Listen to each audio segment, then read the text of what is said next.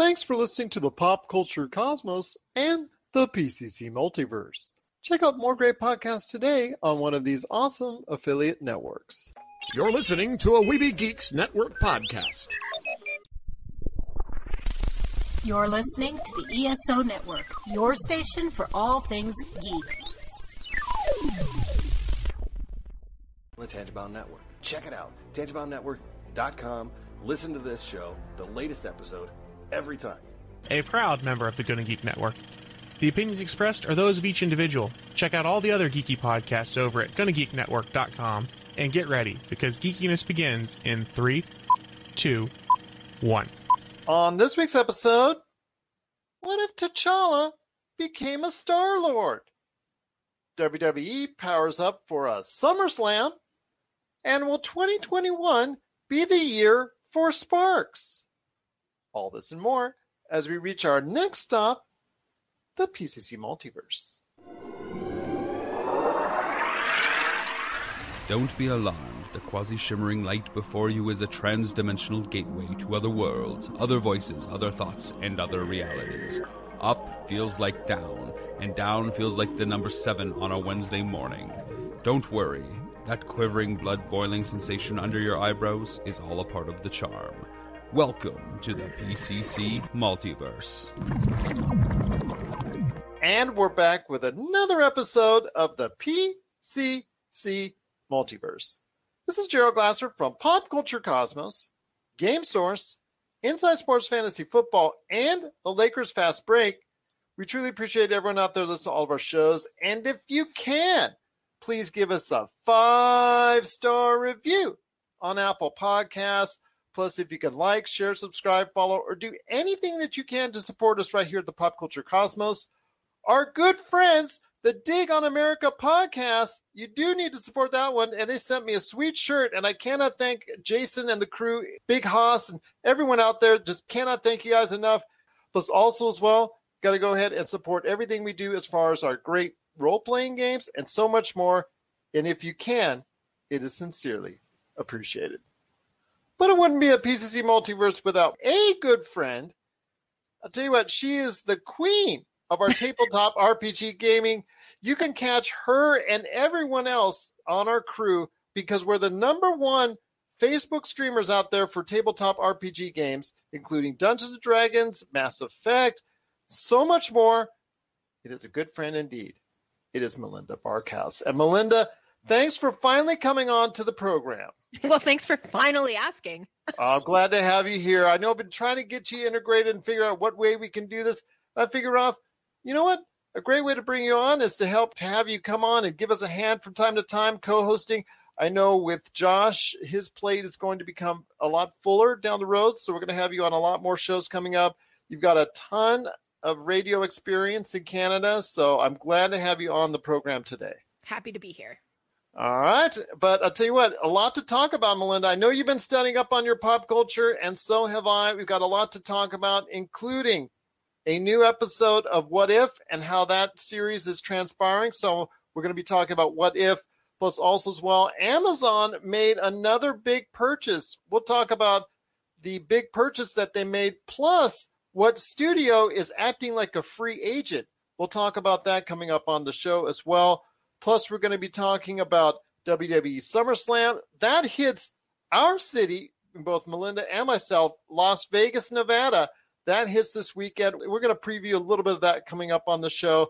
And also as well, Star Wars Visions, the anime series coming next month to Disney+. They dropped a trailer this week, so I want to hear Melinda's first impressions of that trailer as well. Plus, as guests, we have Jeff Sloboda from MCU's Bleeding Edge talking about the programs that have been on for Disney+, how's it going so far, and how it's shaping the MCU. Plus, and a big bonus, and I'm so happy to be finally talking about this after so many years, Sparks, the great band Sparks, Russell and Ron Mayel, just a great couple of guys originally from my neck of the woods in Southern California. They, after 5 decades of great music and success all over the world, they may be having their biggest year yet with not only a documentary by Edgar Wright that they made called The Sparks Brothers, which is out and which is really good, But this weekend, dropping on Amazon Prime, it is Annette, starring Adam Driver and Marion Cotillard. And you got to go ahead and check that movie out when it comes out, and why there's a lot of buzz around it. And it's all because of Sparks. And we'll be talking to not one, but two super fans from the Sparks Indiscreet Sparks fan group on Facebook, Fran Winston and Freddie Valentine. That's coming up on the show as well. But Melinda, let's get this started off with Marvel's What If. I know you've been checking out episode 1 and 2. Episode 2 just dropped. Don't know if you want to go into spoilers. We can if you want to. All I will say is this. Episode 2 is leaps and bounds better than episode 1. Now, I didn't hate episode 1. What were your issues with episode 1? I just thought it was I thought outside of Captain Carter herself, I thought the animation and the voice acting, because you couldn't get all the stars. And this is going to be a running theme throughout the entire series because they didn't get all the actual original MCU stars. They got most, but not all. Their batting average is probably around 6 out of 10, which is actually pretty good considering all the money that they had to dish out to get these voice actors. Yeah, right. It's above average. But yeah, it's above average. But for the most part, it was kind of uneven. But again, Captain Carter was the only thing that made it like an okay episode for me. Just not anything that stood out. To me, this latest episode where what if T'Challa became Star-Lord and had his own Guardians of the Galaxy type adventure, that truly made it special for me and now has got me hooked into the What If series. Yeah, and it was really bittersweet to see and hear Chadwick Boseman again, wasn't it? Absolutely. The producer said he's going to be part of 4 episodes in the series, and that's the last work he did. Oh, gosh. Excuse me. I'm heartbroken all over again. But no, I really enjoyed the episode, and I'm really enjoying this twist. I mean, Thanos, spoiler alert, mute me for a second if you need to, but like Thanos as a good guy, I wasn't mad at it. Well, actually, we will go into spoilers.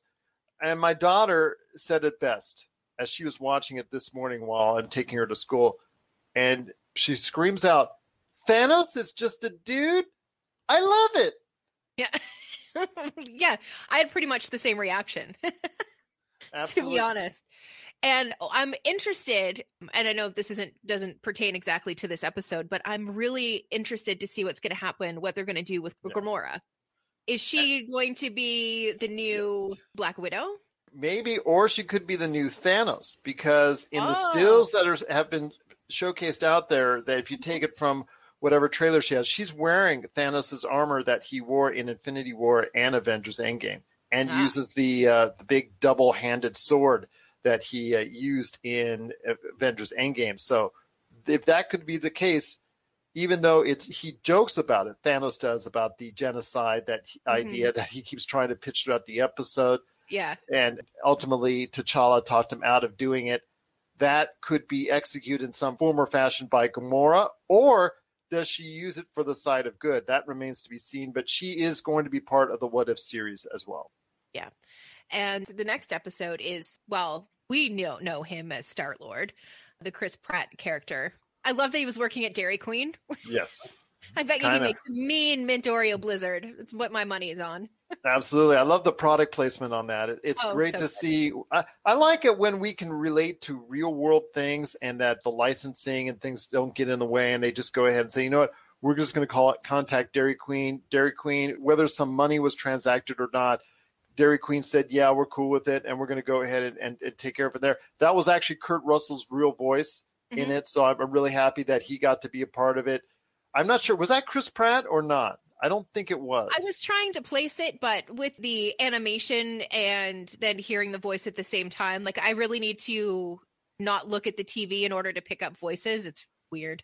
It was like that, but well, the thing is, the Collector, Benicio del Toro, that was his voice, but it was a different voice that he used than the one in Guardians of the Galaxy movie, because he's a different character in this scenario, in this universe, because he's much more of a bad guy for it, and he was the bad guy in this situation. But I really like this angle that they portrayed T'Challa as this Robin Hood of the galaxy who steals from the rich to help out the poor and help out worlds and help out the whole galaxy in order for the betterment of all species. And it truly shows that Marvel sometimes these days has its heart in the right place.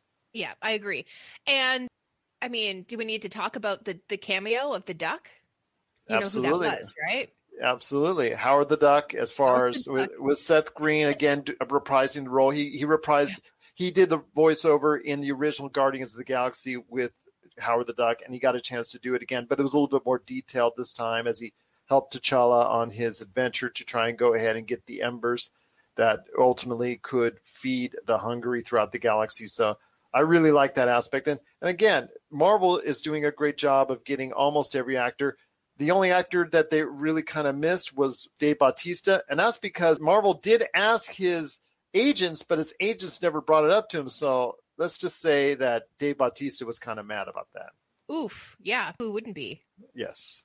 Your overall impressions where we stand early on in the What If series? I'm all for it. I dig the style of animation. I think it's pretty to watch, even if you are just watching TV purely for the sake of zoning out and forgetting about your day. It's beautiful to look at. I think that the stories are interesting enough. And I think that the way that they're doing the episodes and they're jumping from important event to important event kind of keeps the pace of all of the episodes moving forward and stuff like that. I think I'm all for it. 2 thumbs up for me. I like it. But I'll tell you what, it's going to be interesting to see what we'll check out for the rest of the season for What If. I'm now intrigued, and I'm now very happy to go ahead and continue on with it. Are you excited for what's to come in What If after the latest episode featuring T'Challa? What if he became Star-Lord? Share us your thoughts, popculturecosmos@yahoo.com. Well, before we hit the break, and some great interviews with Fran Winston and Freddie Valentine with their thoughts on Sparks hitting the big time once again after 5 decades in music, wanted to ask you this. Amazon spent a tiny little sum of cash because we reported that Sony moved Transylvania 4 off of its October release date. I think it was going to be October 1, if I'm not mistaken. They moved it off of its release date. That's when they moved Venom, Let There Be Carnage, into a mid-October slate, and they moved Transylvania 4 completely off, I'm assuming because of what's going on with COVID and all that. And then just a few days later, they announced that they sold the rights to Transylvania 4 to Amazon for $100 million. This is not the first time Amazon has gone shopping for movies. Back to America 2, the Borat sequel, the Tomorrow War, all these movies have been purchased by Amazon, some of them to really big numbers. Your thoughts on Transylvania 4 heading to Amazon? Well, no Adam Sandler as Dracula. I'm already protesting the film. Yeah, so I heard. Maybe that's part of the reason why, and if you could get a quick $100 million from it, maybe that was the case. Maybe that was probably a lot smarter decision by Sony. This also brings up the question about Sony themselves. Sony, which has Crackle out there, and Crackle is one of the first streaming outlets. People don't remember this, but yeah, Crackle was something that's been around for a ton of years. It was a free service that they had ads put in there. Nobody really made a big deal about it because it had a limited library of movies and TV shows to reference off of. So a lot of them old, a lot of them outdated, things of that nature. But they really had a chance to jump into this thing a lot quicker and a lot better than what they did.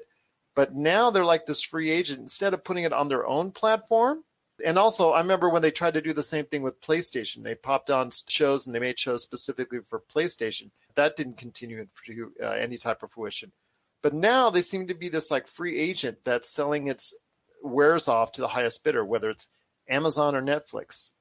To me, it seems like it was a shame because they had the chance to go ahead and become a big player in the industry with their own streaming outlet, but now are choosing to go ahead and sell off their IPs to the highest bidder. I think that, the ability to create content and then be able to sell it to the people who are already the big players in the market, and you not having to get into that turf war and punch your way into the conversation. If you can just create content, sell it to the highest bidder, you're probably ahead of the game, if you ask me at this point. Well, it reminds me almost like it should be an episode of What If. What if Sony had gotten its act together and made Crackle more of importance? I mean, for years, I was yelling at Amazon when I first started the show about how they treated Amazon Prime with a bunch of old movies and old TV shows, and they had this thing on the side that they really didn't care one iota about. Then you started seeing stuff like The Marvelous Mrs. Maisel, The Boys, really get acclaim and garner a lot of interest. And Amazon realized, wow, we can make some money off this thing. We can bring in subscribers off this thing, not just the Prime sales. So now you see where it is today.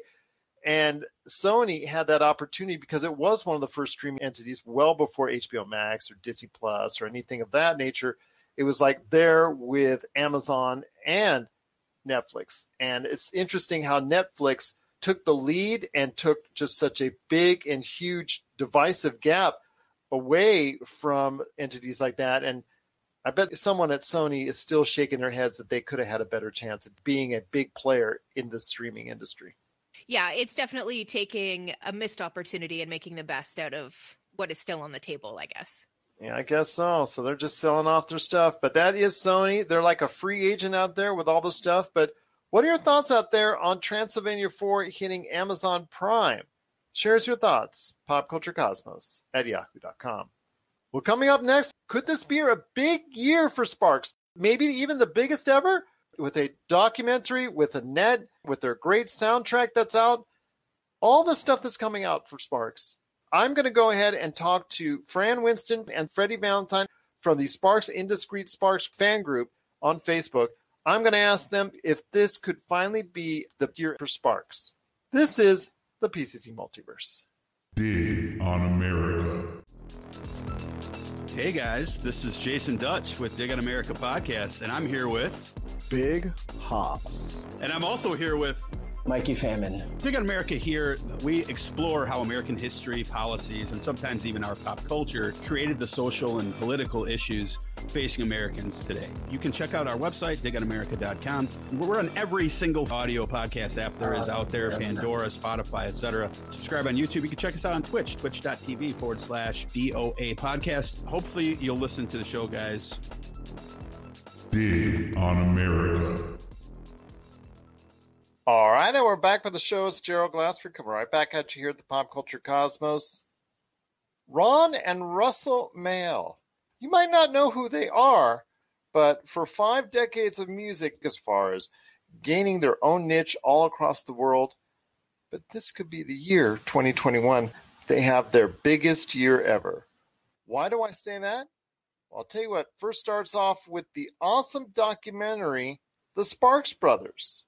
And that's directed by Edgar Wright. If you get a chance, please check it out today. It is a tremendous, tremendous way to go ahead and check out who the Sparks Brothers really are. And also as well, this weekend drops a new movie written by the Mael brothers. And I'll tell you what, it's already garnered a lot of acclaim already because recently at the Cannes Film Festival, the best director was Leo Cara for this film. And the winner for Best Soundtrack was Sparks themselves. So my congratulations to them. And if you want to check out this award-winning movie already, it's Annette, and that's coming to Amazon Prime this weekend and soon all over the world. But I'll tell you what, there's a great guest coming up right now, and she is here to talk Sparks. It is Fran Winston, all the way from Ireland. Welcome. Greetings from Ireland. Greetings indeed. Great to have you here. Your thoughts on this great weekend coming up for Sparks? Well, it's not just a great weekend, it's a great year. I actually wrote a piece recently where I said I'm just so happy that they're finally getting the recognition they deserve because they do work so hard. I saw one of their concerts, Russell said, it's hard being a Sparks fan and we're sorry for the erratic output of albums. But they've done 25 albums in 50 years. Madonna is going 40 years next year and she's only released 13 albums. 25 albums is actually quite prolific and they feel like they're not doing enough. So I just think it's great that finally people are getting turned on to them. I have turned so many friends onto them and I just love them. I think they're brilliant. My time with them dates back to the 80s with the Outer Space album and how it transformed me as a young man and how much I remember it so. And of course, over the course of the 5 decades, their styles have edged on hard rock, heavy metal. It's also touched on and influenced the British pop wave that came in the early 80s. And I'll tell you what, it's been all over the gambit and has transformed into now, as far as into the 90s and beyond, into this century with such great music. How do you feel like that 5 decades later, after they originally started, actually 6 if you want to include their time at UCLA under different names, how Sparks is creating new music and getting in new fans. I think it's because they do keep mixing it up and keep it interesting. They've never been about the commercial interest. I first got into Sparks actually in the mid-90s when they brought out gratuitous sax and senseless violins, and I heard, when do I get to sing my way? And as a movie buff, when I saw the video, I was looking at this video going, oh my God. And of course, being a bit of a nerd, I had to do a deep dive and look at their back catalogue. But this was pre-internet, so I'm probably not going to tell you exactly how long I spent researching Sparks, but it was a lot. And I just couldn't believe, like, every album that I stumbled upon was so different, because I thought this was their sound. This was what I had discovered. And then you go back and everything, every single album was so different. And then I learned that, you know, obviously they'd influenced a lot of my favorite 80s bands, you know, Depeche Mode, Erasure, Pet Shop Boys, all of those guys. And once I listened back, I could actually hear the influence. And they're not reinventing themselves when they just keep themselves on their toes. There's so many levels. They're like an onion. The more you peel away, I'm a fan for like over 20 years, and I still find myself listening to songs and peeling away layers and going, there's something new there. There is something new there each and every time, and I'm so happy for them that they finally got what they've long desired. And if you get to see the Sparks Brothers, the documentary by Edgar Wright, you know what I mean, and that is that a film project that they create, that they wrote, has now come to life. First couple times that they tried, they unfortunately did not come through with that. But now they have Annette. It's on the verge of being released here in the States on Amazon Prime. I want to ask you this. With the awards it's already won now, I mean, does that possibly set a precedent for the future with some Oscar buzz and more awards? Because the documentary is well thought of.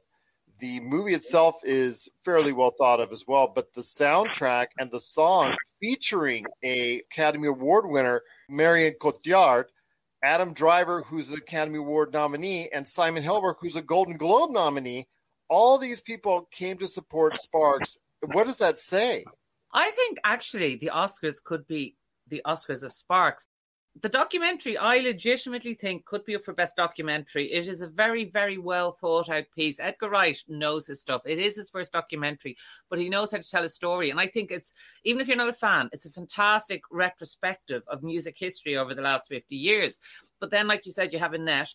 The soundtrack is great. The soundtrack will definitely have nominated songs. Leo's already won Best Director. I think it could be up there with that. It is the kind of thing the Academy loves. I really think, you know, the Sparks could dominate the Oscars this year, which would be brilliant. I would love that. I would love it as well, and they would finally get the worldwide acclaim they so richly deserve, because it's been so tremendous listening to their music over the course of, again, 5 decades. And it's just been fantastic for them, and I hope 2021 and 2022 are tremendous years for both, hopefully winning years for both. So I wanted to ask you this, and we'll close it out with this. Why should people get into Sparks? Why shouldn't they? Well, because they literally do have something for everybody. Like you actually said earlier, and you summed it up perfectly, they cover every genre. Like they have touched on like glam, pop, rock, you name it, they have done it. But I think in a previous life, Ron would have been a stand-up comedian, and you know, like, and Russell obviously was the matinee idol. They're just such an amazing duo. Also, the lyrics are just amazing. I mean, Ron did that whole Lyrically Speaking during lockdown, where he basically, for people who don't know, he went live online reading out Sparks lyrics, and it was just fantastic, because you didn't even always realize fully the depth of them until you saw him actually saying them with such gravitas, because these came from his heart.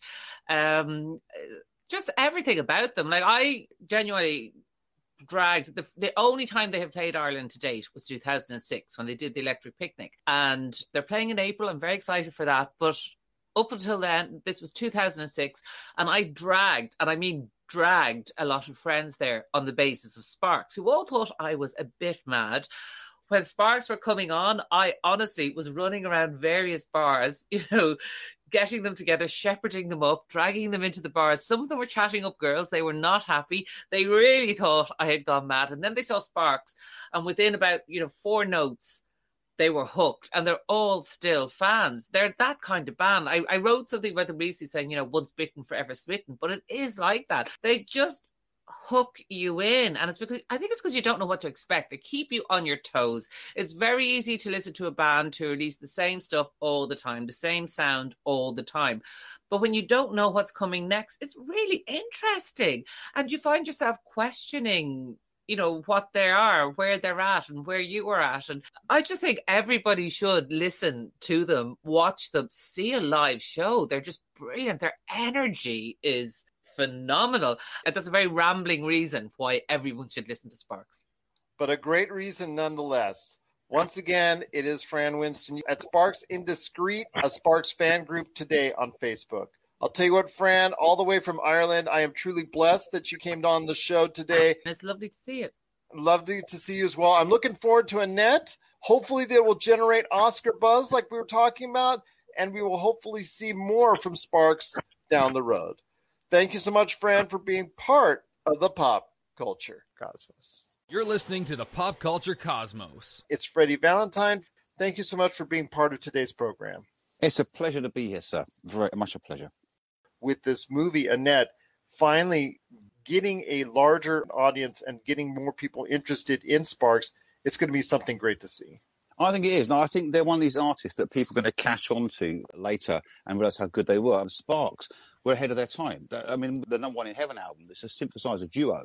They were the first people to do that. And this is like late 70s. There was just like a serious keyboard player, flamboyant frontman. And then you had Soft Cell. That was a similar sort of thing. Do you know what I mean? The Pet Shop Boys and Erasure. And so many of these duos came out synthesized with a serious keyboard player and a flamboyant frontman. And they were the first to do it, and they were ahead of their time. I mean, if you listen to the Island Records albums, they're quite ahead of their time as well. Because Queen took a lot of inspiration from Sparks, I believe, with the operatic style mixed with glam rock, which is what they were doing at the time. And even the pop stuff, like you say, in the 80s, the stuff like Cool Places and stuff like that, it was quite ahead of its time, because it's quite early on in the 80s they were doing that kind of thing, this new wave kind of style. So they've always been there innovating and doing it before anybody else. They are definitely, I'd say, innovators rather than commercial artists. And I feel a lot of respect in the industry for them rather than the public. But they do have followings around the world. I mean, in the UK, they're always massive. Every time I go and see them live, they're sold out. The first time I saw them was in 1994 at the Shepherd's Bush Empire. They hadn't been in the UK for a long time. Gigs in the 70s, then they vanished to America in the 80s, obviously with the stuff that you were talking about there. And then 94, the Gratuitous Sax album came out and they had a gig at the Shepherd's Bush Empire. And I thought, I'm going to go and see it. I'll either be blown away or I'm going to be disappointed. I want to see them so badly. I went to this concert and it was the best concert I've seen in my life. And I've seen thousands. It was the most amazing performance, His voice was spot on. The music was fantastic. And since then, I vowed every time I can humanly see them, I will go and see as many gigs as I can. And since then, I've seen them 30 times. And every concert blows me away how fantastic they are, what a great frontman Russell is, and the energy they've got, and so many good songs. I mean, there's so much vibrancy in their music and diversity in the catalogue as well. So, and I think that there's always been a fan base here, like a cult following in the UK. So every time they play, it's sold out. And the good thing at a Sparks concert, fans are also felt a bit of almost like an exclusive club. So people would be friendly at these concerts. They weren't just people jump on the bandwagon. They have been fans for years. So you can meet friends and meet people at concerts. It's a very good vibe at the concerts here. So I don't know what it's like in the States when they play, but over here it's very much a select following of hardcore Sparks fans. The people that knew them loved them, including myself. Ron and Russell Mael, I mean, after so many years, need to be credited for designing music that has been so much a part of our lives in so many ways. But I think probably one of the biggest compliments that you could say to them, especially with the release of Annette this weekend to Amazon Prime here in the US and coming soon all over the world, is the song that I'm going to throw out there. I'm going to throw out some early Oscar buzz. Whatever you think about Annette, as far as an overall movie is concerned, whether you think it's Oscar worthy or not, the Sparks Brothers could come in as an Oscar nominee worthy documentary because the word on that has been very good. But the song, So May We Start, to me, it just seems like it's a epitome of what the band is all about, what Ron and Russell have been all about as far as their distinct vocal style, the lyrics. It's all there, and the type of experimental music that they want to put into it and the style that they want to create. It just seems to me like a whole 5 decades worth of bringing it all together. And who better to bring it with, not only than Sparks, but they have Academy Award winner Marion Cotillard, Academy Award nominee Adam Driver, and Golden Globe nominee Simon Helberg from The Big Bang Theory, all a part of this song as well. So just to have that kind of support behind you, who are stars of the movie, Annette, it just tells you that there is a group out there that truly loves Sparks. Oh, definitely. I mean, they're so down to earth. They're so modest about what they've done and appreciative of the fans. You know, they actually appreciate the fact that you follow them for all these years and support what they do. They're true gentlemen. I can't think of anything about them that's bad. Everything about them is wonderful. I cannot thank them enough for what they've done for my life and what they've done for all the fans out there, including the great fan group on Facebook, Sparks Indiscreet. If you're a big Sparks fan, that's a great place to go. Go ahead and see if you can inquire today about becoming a part of the Sparks Indiscreet, a Sparks fan group page on Facebook. But this is Freddie Valentine. And Freddie, I'll tell you what, it's been truly a pleasure speaking to you with your thoughts on Sparks. Any last thoughts on the way out? Yeah, I mean, if anybody listening who's not heard Sparks before, I mean, do check out their catalogue. You know, get a few albums from each era. Get Come On to My House, Number One in Heaven, Sparks in Outer Space, and Little Beethoven. Get those albums, and you will have a lifetime of joy. Then you'll go into all the other albums. There's 25 gems out there for you to discover. So, yes, please discover Sparks. They are wonderful. Well, Freddie, I cannot thank you enough for spending just a short bit of time with me. I truly appreciate it. You're always welcome back to talk your memories of Sparks. I look forward again to hearing more from you in the future. And again, we just truly appreciate you being part of the pop culture cosmos. Thank you so much. If you want to see the coolest action figure collections out there, the stuff that you played with as a kid, hear from industry insiders that made the toys that really, truly defined who we are, then you got to check out season 1 of Action Figure Adventure. Check out Action Figure Adventure now, exclusively at Big Bad Toy Store. You'll get 10 episodes of awesome action figure fun. I guarantee if you grew up playing toys, you will love Action Figure Adventure. We're back with the show. It's Gerald Glassford. Come right back at you here at the Pop Culture Cosmos. I want to thank you so much for watching and listening. It's What If. What If is out on Disney Plus. It's starting to go ahead and shape the future of the MCU. Disney has made clear that some of the characters that will be developed in the What If series, whether it's season 1, season 2, and beyond, will become part of the MCU. So how is it going to shape the Marvel Cinematic Universe? Today I have a great guest on who has his own version of the MCU and thoughts on it each and every time out. It is the MCU's Bleeding Edge, and it's Jeff Sloboda. Jeff, thanks for coming on the show today. Gerald, it is wonderful to be here, and thank you so much for not butchering my name for once. You're a great man. Oh, I try. I've already seen some great stories already being told this year with WandaVision, Falcon and the Winter Soldier, aka Captain America and the Winter Soldier. And of course, something I really enjoyed was the ending of the Loki series. I really like the fact that it's not going to be a thing where it's just one entity that you're dealing with as far as Thanos is concerned, but you're going to be dealing with a whole bunch of things possibly in Kang or many Kangs, because the multiverse is now in play when it comes to the MCU.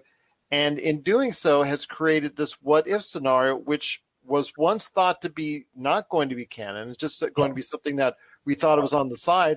But producers have said this will definitely become a part of the MCU. So I want to hear your thoughts on What If and the concept of it and how the expanding multiverse shapes the future of the way you will watch the Marvel Cinematic Universe. Well, Gerald, I think that there's a lot to this conversation, and I'm going to try to sort of come with some different angles with this topic and this question, but try to make it concise. Basically, people need to understand when it comes to this whole multiverse direction, or like baby that they're dropping here now in the MCU with Loki and the finale and everything and whatnot. And now What If? I feel like there's a risk here where it's really a legitimate situation where if they potentially try to overdo this concept, it could actually put off or turn off some fans. And it could also create a dichotomy where for the first time in the MCU, things actually start to get a little convoluted here and there. Because when you're dealing with the multiverse, unless you're like a diehard old school Marvel comic book fan or DC comic book fan that's familiar with it, a lot of newer MCU fans, especially younger MCU fans, I don't feel like they're going to be willing to be patient and tolerant, in terms of what they receive, what's put out there with them, as far as how they express the multiverse, how they handle the multiverse in the MCU. I feel like you could turn off some of those fans that are kind of maybe, a little bit lighter when it comes to, how much patience they have.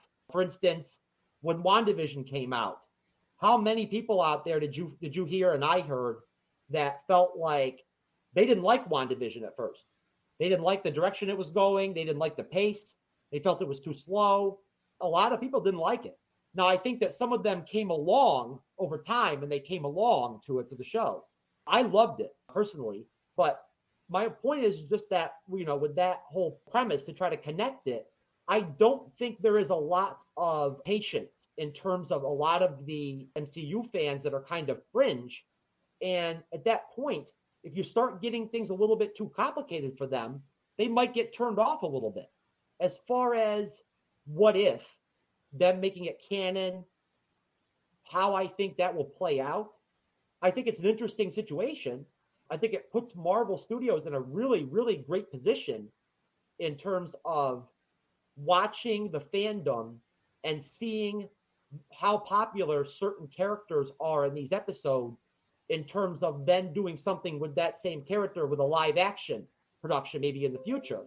I think there is a possibility that they could go in that direction, but I feel like what they're doing with What If is going to end up being very contained to this series. I don't believe there's going to be a massive interconnectivity that you're going to end up seeing in the long run with these episodes, where they're literally going to factor heavily into what we get out of phase 4 and phase 5 of the MCU. I just don't see it happening. Well, there'll be characters that they've already stated, the producers stated, that will be live action part of it. Like, for instance, Haley Atwell, I would definitely see her after her appearance in episode 1 as Captain Carter. I could definitely see her returning to a live action form at some point down the line, maybe even as early as Doctor Strange 2, The Multiverse of Madness.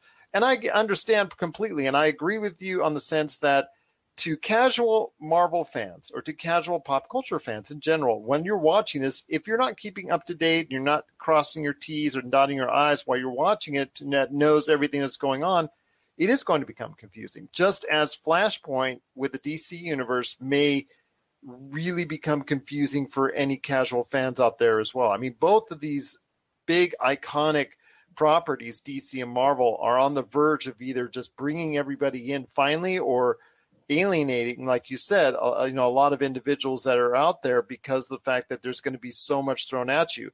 And in the case of Marvel, there's going to be a ton of TV shows coming over the next couple, actually even beyond 2, 3, 4 years. They're going to be out there that are going to just do, okay, I got to watch this, I got to watch this, I got to watch this, plus the movies that are coming on the way as well. So, I mean, there's going to be so many things you have to watch in order to stay abreast of what's going on in Marvel. I think you will probably lose a casual fan here or there. I wouldn't be surprised at that.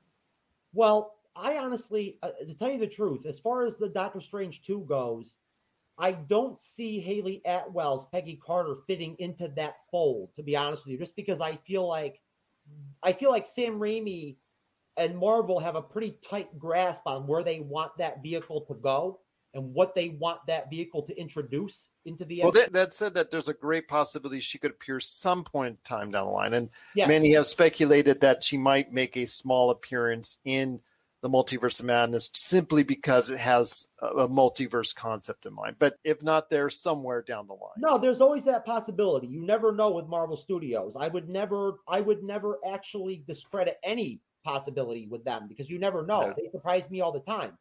There's actually, to tell you the truth, as far as what I can tell, there is a very, very, very massive desire, especially on the female MCU fan side, to get more Peggy Carter. Like, they want it. They've wanted it for a while. Absolutely. And do they end up delivering with them? I don't know. Maybe. I mean, I feel like, the MCU's in a position right now where they have a couple different female characters that could really, really, really blow up in the next couple of years. I think that Wanda Elizabeth Olsen has basically positioned herself to where she's taken over the top spot in the MCU as the lead female character in the MCU.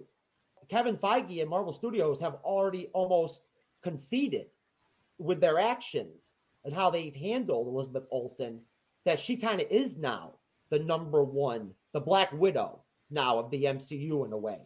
And, well, powers wise, I mean, right now she's more powerful than ever. And now that she's gained all this power and, you know, obviously the way the series left off, it inferences that she's going to become a major part of what's going on in the future. I would agree with you on that. She has been part of the filming for Doctor Strange 2, the Multiverse of the Madness. So, and then like you said, if there's a WandaVision season 2, or she will be integrated somewhere else along the line, maybe even a movie of her own. But I would probably say maybe a WandaVision season 2 because of the success of that series.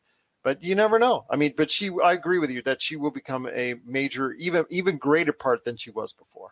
I think you make a really great point there. I really do. And you know what? I hate to admit it. It makes me kind of pissed off. But you are the actual first person that's actually gotten it in my head that there's a possibility that they could make solo movies with her. And you know what? Now that I think about it, I really do believe that rather than do a WandaVision season 2, they would rather cash in on her popularity and give us a trilogy of solo films with her.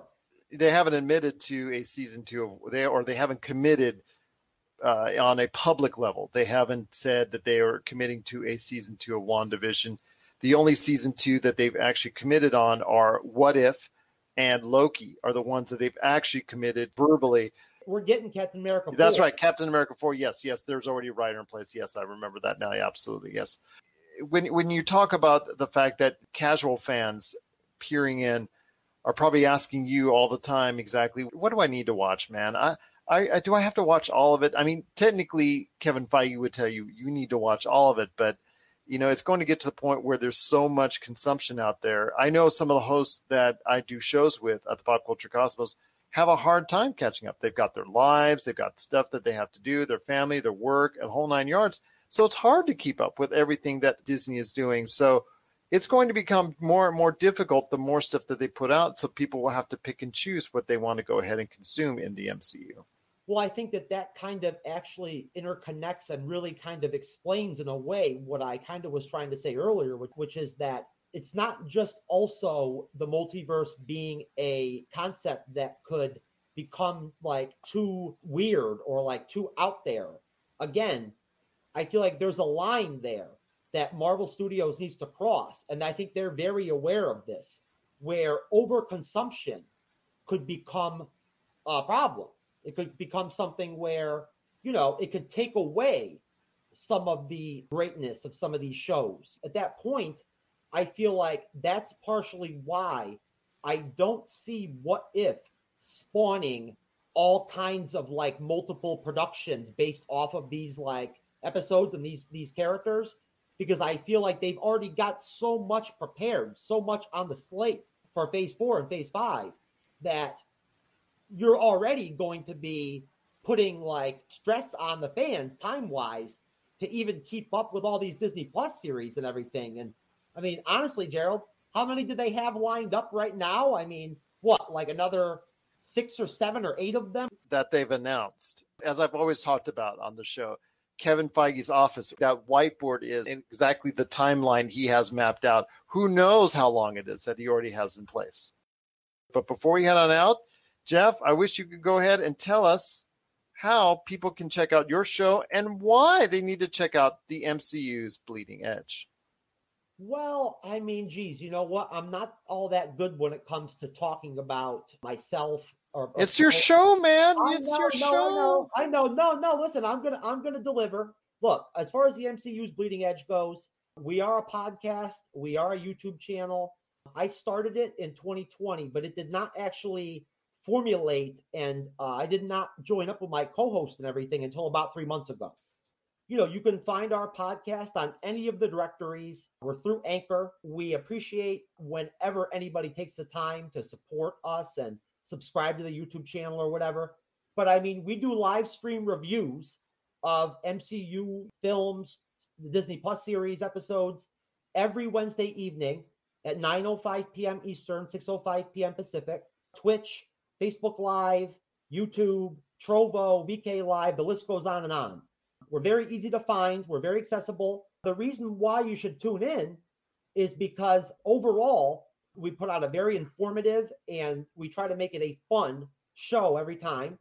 And Cyber, my main co-host, moderates shows, and then I moderate the show after that. When it boils down to it, if you catch one of my shows when I'm moderating, you never know what the hell might happen, basically. I mean, it could go anywhere. We definitely try to create an environment that is geared more towards adults. And we do a lot of interesting, different things as far as the structure of our shows that I find like is fun and appealing.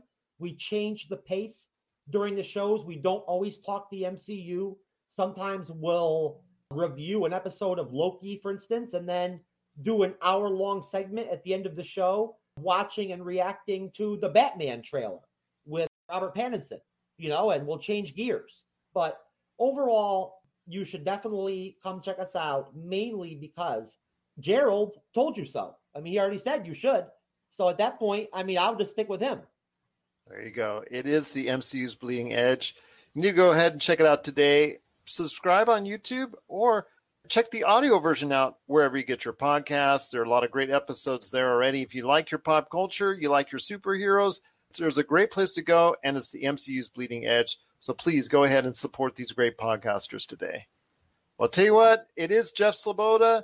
It is definitely a great pleasure to have you on. I wanted to thank you so much for taking time out of your day to go ahead and speak to me on what's going on with What If and your hopes for that series, and also the Marvel Cinematic Universe right now, where we're at. I do appreciate your opinions. Some great thoughts right there for you. So cannot thank you enough for going ahead and sharing that with us. And do you have any last thoughts on the way out? I am honored to have been on here, and I would be literally doubly honored if you would find a spot for me sometime to come back on again and do another segment. Maybe a couple of your fans might pop up and tell you, like, hey, we wouldn't mind seeing this Jeff guy from the MCU's Bleeding Edge again. Well, the red carpet is open for you. So, yes, we'll definitely bring you back on once more. MCU and maybe even DCEU stuff pops up. But, yes, definitely would love to have you back on. Talking superheroes, talking pop culture. The red carpet is open for you. Looking forward to your return right here at the Pop Culture Cosmos.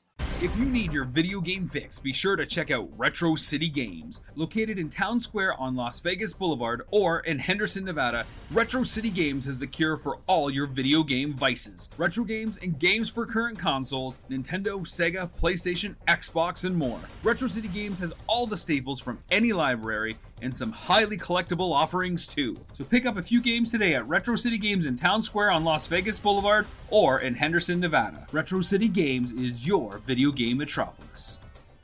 And we're back with the show. It's the PCC Multiverse. I'm here along with my good friend. She is the mastermind behind some of our best games in tabletop RPG as the #1 Facebook tabletop RPG streamer. It's Melinda Barkhouse. And Melinda, before we head on out, I wanted to thank so much Jeff Sloboda, also as well Fran Winston and Freddie Valentine. But before we head on out, I wanted to go ahead and ask you, WWE SummerSlam, it's on our doorstep. It's at the Allegiant Stadium coming up here this weekend. I know when you look at it right now, you see John Cena hitting the bill. He's on the top of the list. You see Goldberg. He is on the top of the list. I feel like I'm watching 2003 again, and it's not looking that pretty. I understand that they have to come in and see if they can get some buys, but to me, it just seems like the WWE is relying on this older talent that's not going to be there. So really the outcomes are really not much in doubt.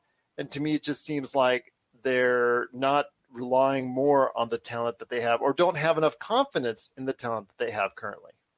Yeah, I've been to 3 WWE events, and each time The Undertaker was supposed to be there, and each time he didn't show up. So at least John Cena will show, Which is very surprising because he just finished the press car wash, as they call it, for the Suicide Squad. He signed up to do another movie, so he's going to be doing that. And he's got a lot of other projects on the way, plus what his involvement could be for the Fast and Furious, because they just announced a new Fast and Furious movie, number 10. The plate's full, yet he spends time still in the WWE. Which is huge, really. But I'm excited to wander around down on the Strip and see how many buff bodies I can see and which wrestlers I can spot in the crowd. Look at you. Look it's at you. Terrible. It's terrible. Yes. And I'll be looking forward to my free ticket, right? Gerald, yeah. Right? There are comps that are out there, in this town, because if it doesn't sell out, they want to fill it up. And I know there are comps out there, so I know that they're going to probably be trying hard to go ahead and fill those seats at WWE because they really want it to look good on television. Mm-hmm. So if you're in the Las Vegas area, you might be not so hard-pressed to find some free tickets if you wanted to go ahead, because that's a big stadium, and it's a brand new stadium, and they want to make the right impression. So in order to do so, you got to fill it up. And I know it's not a sellout as of this time, although 40 to 50,000 people is still a good haul at this time during the period of COVID. I want to hear your thoughts on this, the future going forward for the company. I mean, they have this continual reliance, every big card that they do, on reaching back to the past, like a John Cena, who has 1 foot in the door and 1 foot out the door always. Bill Goldberg, who is now in his 50s. Actually, he's even older than I am, I think, at this point. And, again, The Undertaker, he's supposedly retired, but if they throw some cash at him next WrestleMania, he might actually show up for WrestleMania. Right. I think the industry, and I'm going to have a conversation here coming up in a couple weeks with John Orlando, where we talk about the state of the pro wrestling industry. But I really think that it needs to spend more time developing new stars that people will go ahead and want to come and see. So, I mean, we have the Las Vegas Golden Knights here in town, right? And I've been following very closely along the lines of how and what the NHL is doing to attract younger fans. So we're talking like Generation Z or Z. Yes. And what the NHL is starting to learn from doing all of these focus groups and stuff like that on specifically Gen Z is that they like when an organization and players take a stand on social issues. So, and I know that wrestling has a bit of a tradition with that. Like you would have your heels and the good guys, like Hulk Hogan stood for taking your vitamins and all of that stuff, right? Until people started turning on him. Then he made the smartest move of his career and turned on the people instead. Yeah, huge, right? But yes. I think that maybe they need to revisit having very clear lines between their good guys and their bad guys and what they stand for versus what the bad guys stand for and that kind of stuff. Well, that created, like you're saying, that created the best environment for professional wrestling, which was the Attitude Era of the late 90s. And I know that it's easy for me to say that and glamorize over that, but to me, I have to look at it objectively and say that was the period of time when they had the best ratings, when they drew the biggest houses, when they drew the biggest income. And you have to look at what went right. What went right with this era, this period of time for both WCW and the WWE, and take a look at it objectively and say, you know what, maybe we need to go ahead and repeat history on this occasion and look at it objectively and say, you know what, they did this. Maybe we need to do something similar in order to regain some of that fan base we've lost. Yep, absolutely. Because obviously they're seeing something in Gen X that when they keep going back to like the Undertakers and stuff like that and trying to get them back into the ring. So it's not like people in our generation, Gerald, has completely forgotten about pro wrestling. I just think that it's more of the same that we've been seeing for years. And then with what Gen Z is asking for, maybe that's the spark that will bring it back to those glory days. I don't know. Well, the thing is, with our generation, according to the ratings, is still a solid line. It's still an individual base that watches wrestling no matter what. And if that's the case, they should market it to us. You said it yourself, Generation Z, the youngest generation, that's what really got in the 80s with the Hulk Hogan, eat your vitamins, say your prayers, and all that stuff. During the 80s, they hooked a lot of young audiences at that time. There's a whole bunch of people that whenever I interview them, they talked about the time, well, I first caught wrestling on Saturday morning TV and blah, blah, blah, blah, blah, blah, when you were a young kid. Yeah. Before they even knew how to drive or do anything like that. You don't have those stories now for young kids. You don't have those stories that they're sitting down and watching wrestling. all you have now is individuals like in our age bracket or in not too much younger than that talking about wrestling. You need to have a younger audience to buy in. And that's not just with wrestling. That's with Star Wars. That's with any IP that's out there that's been long standing. The worst thing you can do is not age well, because if you don't, you're going to lose your fan base. Your fan base, unfortunately, and for lack of a better term, is going to die off, literally. And the fact is you don't have enough of a youth to replace it. And the WWE right now, yeah, they have a sweet deal with Peacock for $1 billion for 5 years, and they've got that like pillow like right under them that they can always rest on. But they need to continue to try and challenge themselves. And one way of doing so is maybe reaching back into the past to find out what worked. Yeah, that secret sauce. Absolutely. Copy that recipe, update it a little bit, maybe a little less MSG, maybe a little more real product. I don't know what the answer is, but I think that it's a good place to start for them. Absolutely. I think so as well. And this weekend, it is WWE SummerSlam. If you have thoughts on it, please let us know. popculturecosmos@yahoo.com. If you like the show, we will go ahead on the Facebook page and have a spoilerific listing on it. We'll have a news item that you can go ahead and check out all the results if you don't want to go ahead and over to Peacock. But if you do, it's on Peacock. It's Saturday night. Hope you enjoy it. And if you do or you don't, please let us know. popculturecosmos@yahoo.com. Well, Melinda, it's been a great episode. But before we get to your final thoughts for the show, I wanted to go ahead and ask, did you catch the latest trailer for Star Wars Visions? I know you're a big anime fan. Yes. So I want to ask your thoughts on Star Wars Visions. I thought it looked absolutely beautiful, and I'm really psyched for it. That and the Blade Runner anime later on this year coming to Adult Swim. Those two have me absolutely excited for a genre I've not always been 100% into after watching Akira. As I always say, I watched Akira, and after that, it was hard for me to go back to anime after Akira, after how brilliant it was. It feels like an acceptable cartoon for grown-ups to watch. And I don't know why that is, but it just holds a special place in my heart. This one is going to be 9 original stories that Lucasfilms reached out to 7 different anime studios in Japan to do.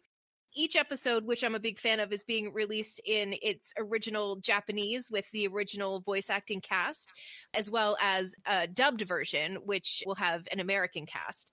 Mm-hmm. And big names on the list, too, like Joseph Gordon-Levitt, Neil Patrick Harris, Lucy Liu. So some pretty big deal voices are going to be heard in this one.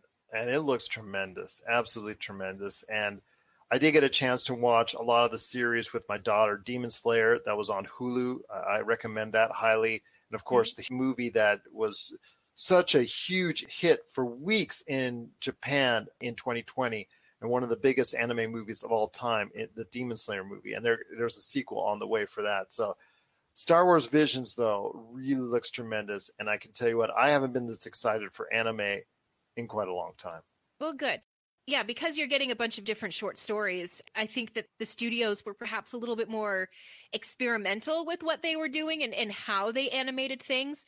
One of the shorts is mostly black and white, which is definitely not the norm for anime. It's, like an explosion of color most of the time. Yeah. So I'm excited to see how that will pay off, that one in particular. I'm very curious about that one.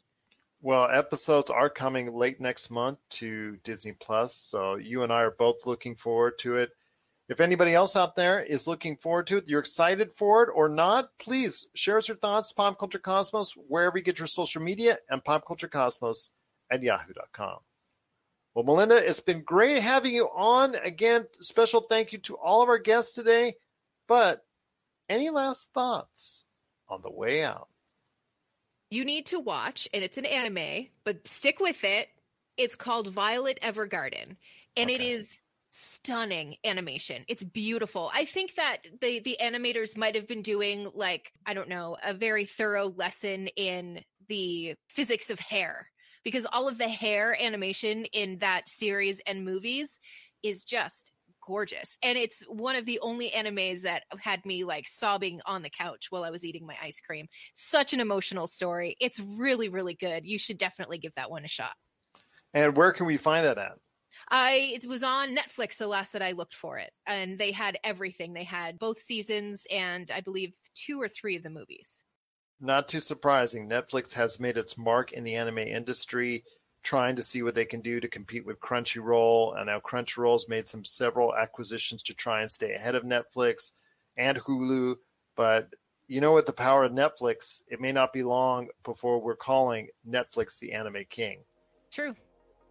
Well, I'll tell you what, Melinda, it's been great having you here. Looking forward for many appearances for you on this show. Again, if anybody out there has questions for us, or you want us to cover a topic on pop culture, let us know. popculturecosmos@yahoo.com. So for Melinda Barkhouse, this is Gerald Glassford. It's another beautiful day in paradise right here in the PCC Multiverse. We thank you for listening. And here's hoping you have yourself a great day.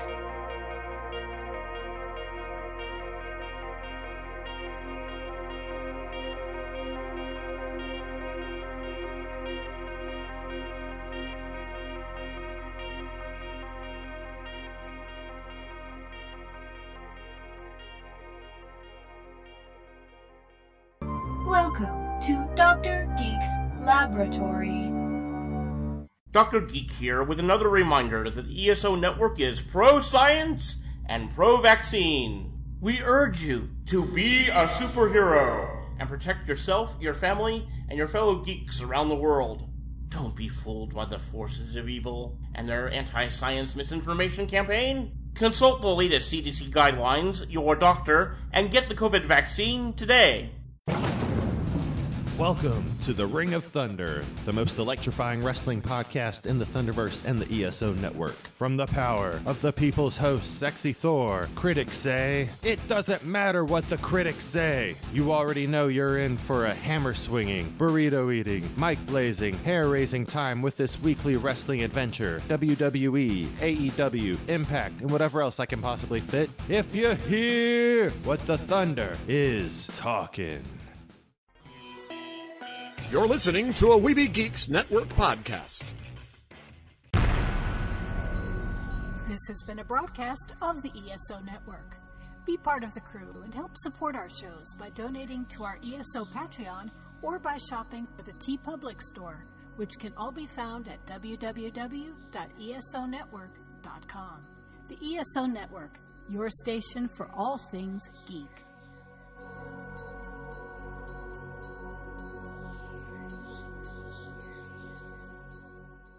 Tangent Bound Network.